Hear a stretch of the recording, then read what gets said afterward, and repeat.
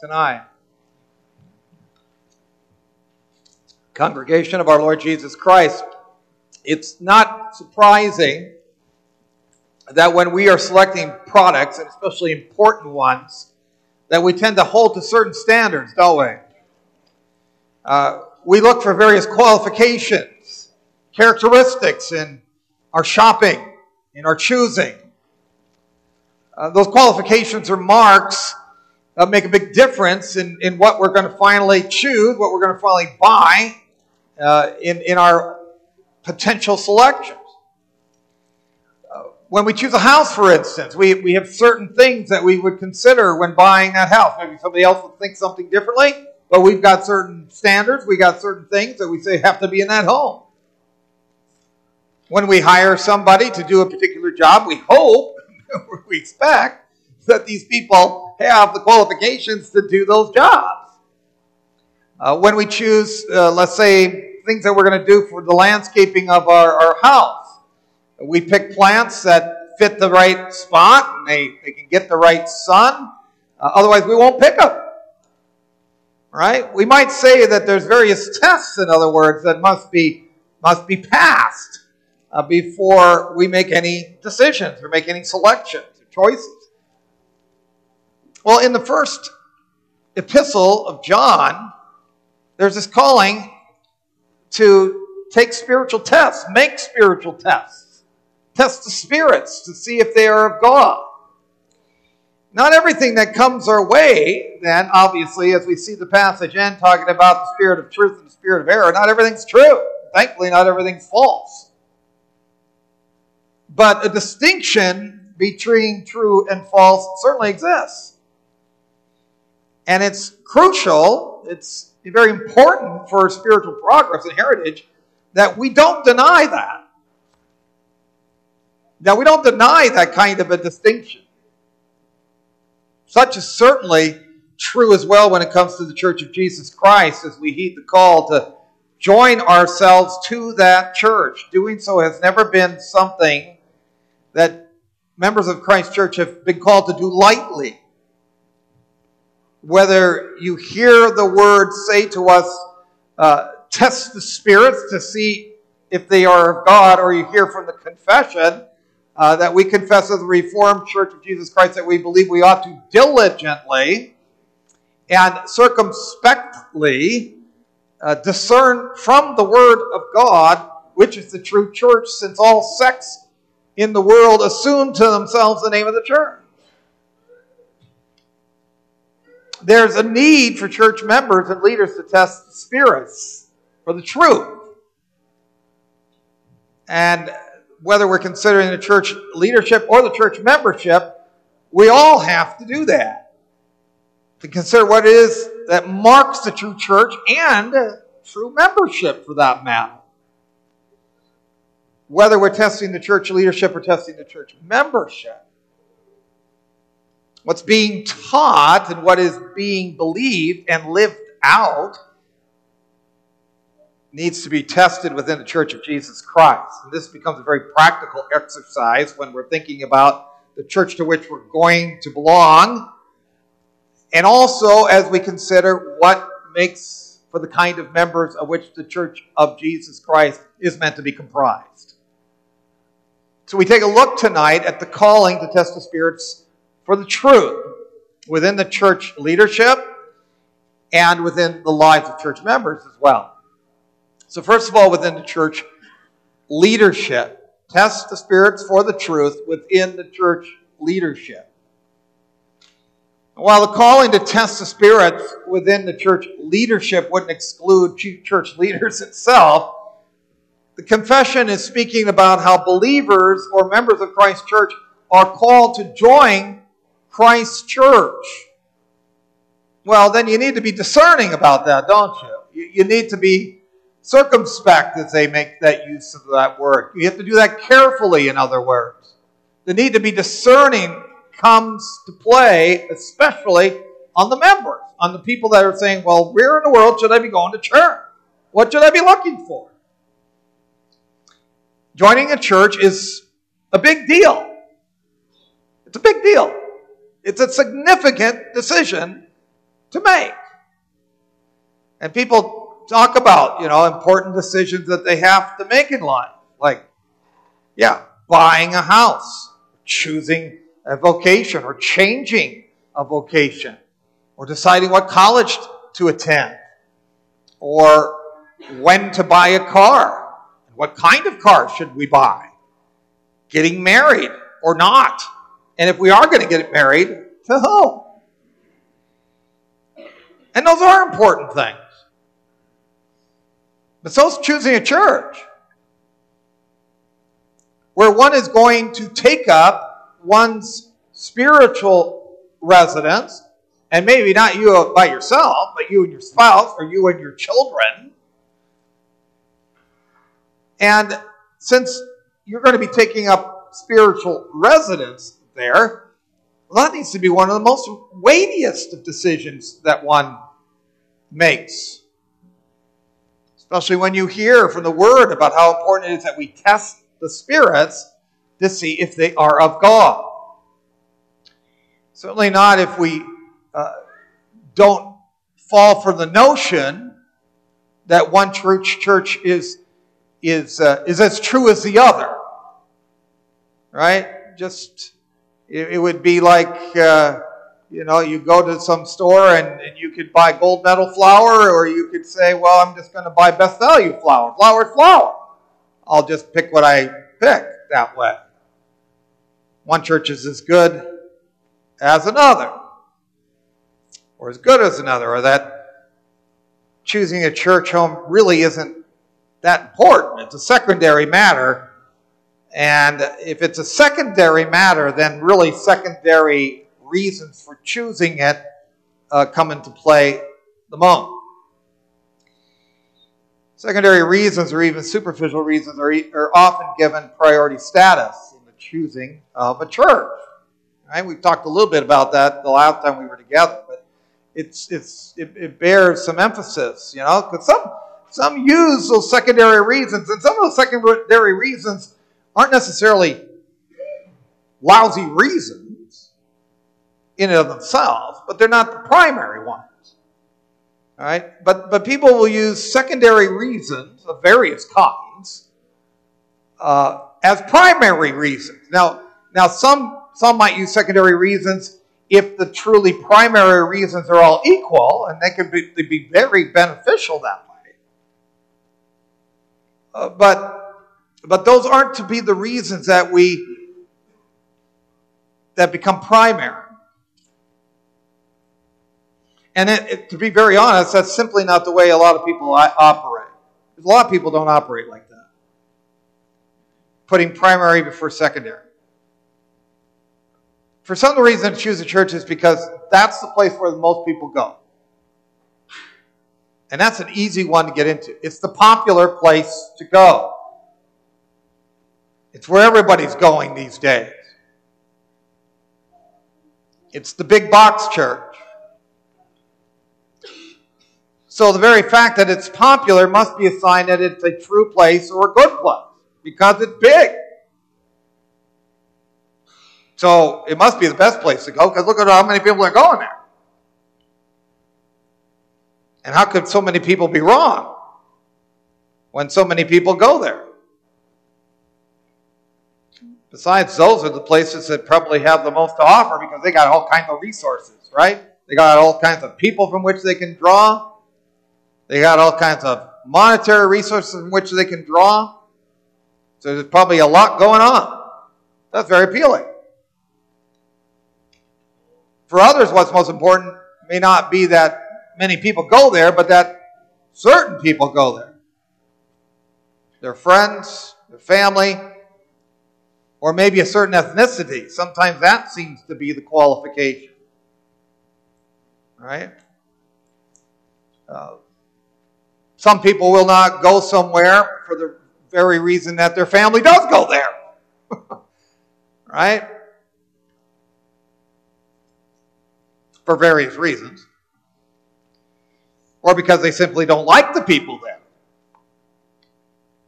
But in any case, family and friends or enemies may be the leading mark as to why people attend where they do or where they don't. For others, it could be how well of a performance that a particular church can put on. And they look forward to that. Some people want to know that if they attend a particular place that they're going to get their money's worth, so to speak.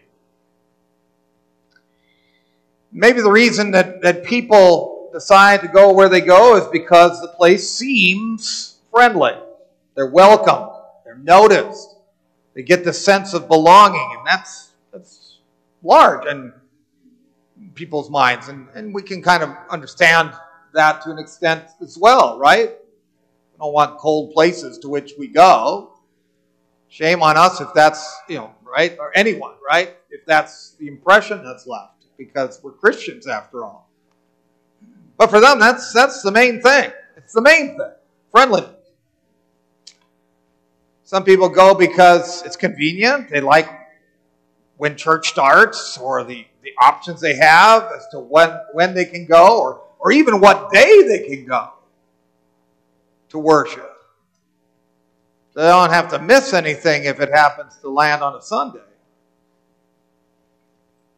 They don't have to go far to worship. They maybe like it because it's nearby that way. And I can remember when I was a teenager in California, there was a popular time then when you had drive-in services. Of course, now we have to be careful with that, of course, with online services, right? People can just plop on the couch. But there's a place for that for people who are in need. We get that. But, boy, back in my day, I can remember, and I did it too a couple times as a teenager. Yeah, Mom, I'm going to go to church. And then I was going to go out with my friends afterwards. But there were a couple times I remember, going to New Life Church in Artesia, and they had a drive-in service. And there were a few of them like that. It was like going to a drive-in movie. And they'd even come by to your house or to your car to collect the offering. That was convenient. People didn't want to get into church, could be around the church and be close to it, but not in it. That was convenient. Some attend where they do attend because that's where they've always attended, and they couldn't imagine attending anywhere else. Others attend where they perceive that they'll get their way, right? And if they don't, they'll try somewhere else. Now, some of these reasons, again, to attend where one attends can have measures of legitimacy. It may make sense to worship close rather than far away. And devotion to one's church has its virtues. Of course it does. It speaks to commitment. And it can be a beautiful thing when family and friends over generations and over time can worship together harmoniously. But you could also have a church, while friendly, that's heretical. They could be the friendliest bunch in the world and spew error left and right. You could allow your church loyalty to come at the cost of loyalty to Christ, because what's most important is your church and not the head of the church. You could worship close by because you figure that one church is just as good as another. If that's the reason you're doing it, then you're not using a primary reason and you want to just make things easy for yourself. And yet none of these things have been considered the ultimate test of a church, confessionally,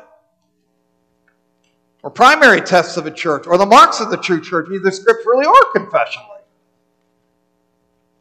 Scripture calls us to test the spirits for truth. For truth. We don't test the spirits for perfection in the church. It's like we confess, the church is on this side of glory, and we will always have the false mixed with the true, and in reality, the true may be found mixed in the false. But what marks the true church focuses on what is proclaimed by the leadership. All the marks that are mentioned here about the Church of Jesus Christ have to do with what the church is called to proclaim and to administer. What marks a true church is not that Aunt Betsy attends there, or that their band rocks, or that everyone holds perfectly to what I want or what you want, or it's because that's a place where you can cry or that's a place you can laugh. The true church isn't the biggest. It's not the closest. It's not the oldest. It's not the newest. The true church, simply put, is the church that purely proclaims the truth of God's Word. And everything follows after that. Even our confession states that. That in a nutshell, this is all about the Word of God. Proclaiming it, then confirming it through the sacrament, and upholding it through the exercise of Christian discipline. Now, of course, if one is supposed to find such a church of truth, then a person needs in turn to be avoiding churches where those things aren't happening. That's part of the testing of the spirits to see if they are from God. In John's day, there's plenty of reason for falsehood of which one had to be aware already, right? The denial of the resurrection. The idea that you could be made right with God by what you did. Denying Christ's divinity. And in our case here, denying that Jesus Christ came in the flesh as a human being. Fully human being. People were being persuaded to follow leaders that shouldn't be followed, rather than the words of the apostles. And that happens, of course, today as well, doesn't it? We're often called to be hoodwinked, right? You can get that if you have the internet and you have email and you go to your junk folder and you are being called all day long to be hoodwinked. I get hundreds of that all the time. But there are plenty in the spiritual realm who are doing the same thing. They are calling you to be hoodwinked. And you can pick it up everywhere. Just because somebody's on TV does not make them the truth. Just because they've got a lot of followers, just because they're popular, doesn't make them true. There's plenty out there who are calling people to be hoodwinked. We're called to follow that way the apostate rather than the apostles. Like John says here. Those who are of God listen to us, and he means the apostolic word. They listen to Scripture. They listen to the apostolic word. We're called to follow the culture's sway rather than the word's way. The creedal way that we've been called to confess in the word. Right? He who confesses Jesus came in the flesh is from God. That's a confession. A creedal way, not the cultural sway. Some want us to follow the calendar page rather than the pages of the Scriptures. What's modern is what matters. No, what Scripture says matters. Just like John would say, we're called to follow the spirit of Antichrist versus Christ, the spirit of error versus the spirit of truth. The point of view of the world rather than the point of view of the Word of God. And when considering what church we should join, we need to do so with the presumption that in the world we have false and true. It's not just near and far away. It's not just family and friends. It's not just old or new. It's false and true. The proclamation of what is true and the proclamation of what is false. Is the word being honored where I am attending, or isn't it? Is it even being proclaimed? Are Bibles even being opened? Is where I'm attending a place where the sacraments are properly recognized and properly utilized in accordance with the Word of God? Is discipline for the honor of God, for the benefit of the individual, for the benefit of Christ's body, for the light to the world, is that being administered? Or is it being abused or neglected? And we also need to be asking ourselves, to what are we connecting ourselves as members when we join the local body that we do? A lot of people don't even think about that. We're called to be discerning about the ties that bind us, not just to the local body, but to the broader relationships, denominational bodies, interdenominational bodies. What are we connecting ourselves to? What are we associating with? Do we get beyond our walls? And think about that when we make a choice. It's easy to minimize those things. It happens all the time. It does.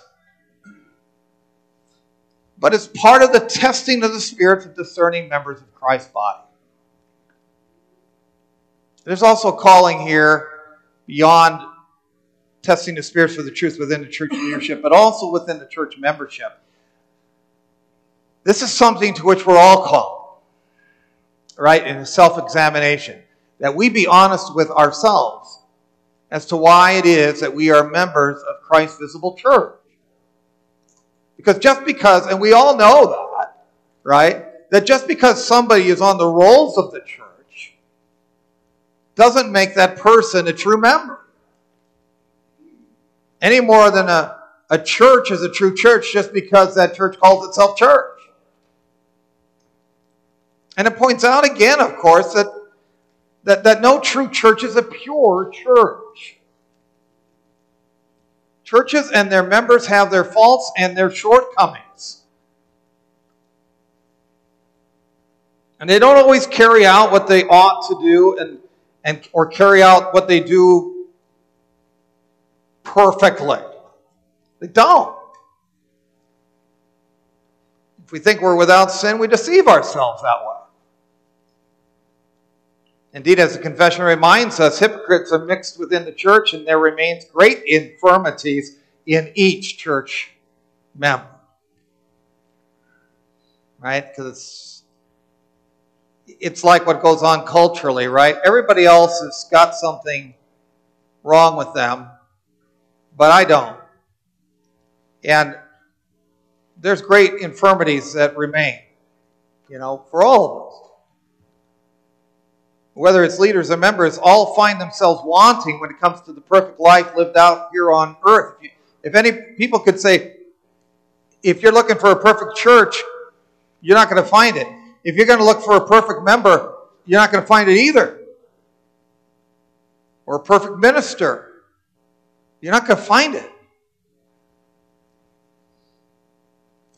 And yet, while there's no perfect members, there are qualities that mark the true ones. Right? That's important. Such are the ones that have a faith in Jesus Christ as their Savior, and in the power of such faith they can strive to please God and fight the good fight of faith and to love God and love neighbor. It's not that they don't sin, but they realize it and they're penitent for it. The false member joins for the wrong reasons. Right? There's always that risk of that, right? It is always, you go through a way in which you call people to make professions of faith, and there is a process, right? And it's also true about, what we see at classis meetings when you have interviews for people who are going to become ministers of the Word. You go through a process, but it's not foolproof. It isn't. You try to be as foolproof as you can be. You try to be as responsible as you can be. But people end up disappointing you. Right?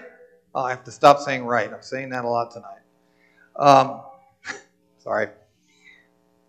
But false members join for the wrong reasons. There's those that are called the hypocrite. He joined to look good. He joined for the praise of men. He joined so somebody got off their back. They joined so that they get something out of joining.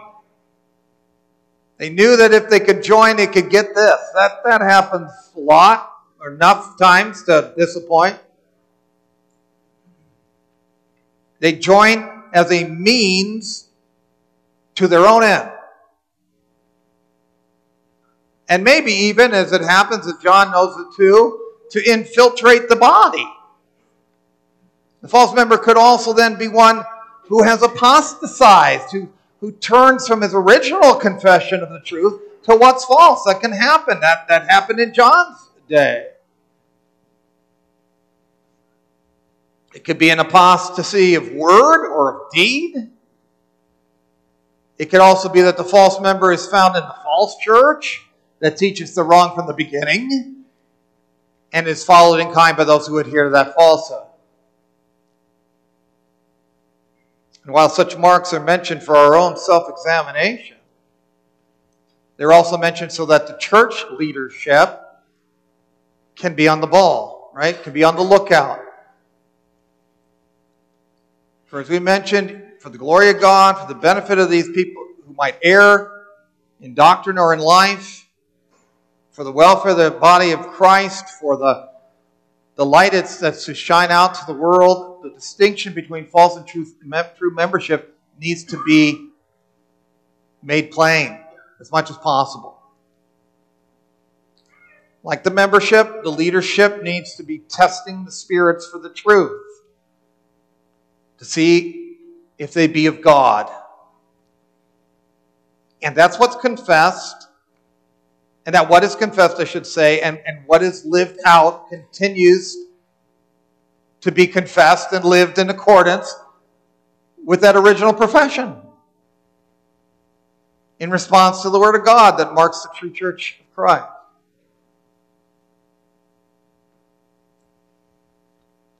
As leaders and as members of Christ's church, then, there is a calling to test the spirits for the truth within the Church of Jesus Christ. Members are called to be found where the truth of the gospel word of Jesus Christ is found, and where it's honored by the leadership.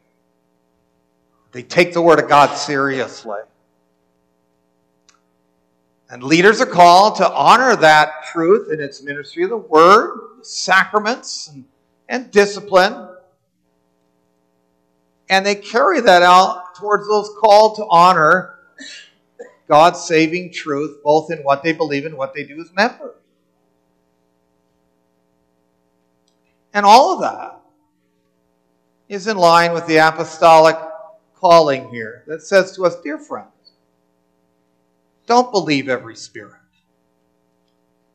but test the spirits to see whether they are of God. We've got that responsibility as church leaders and as church members.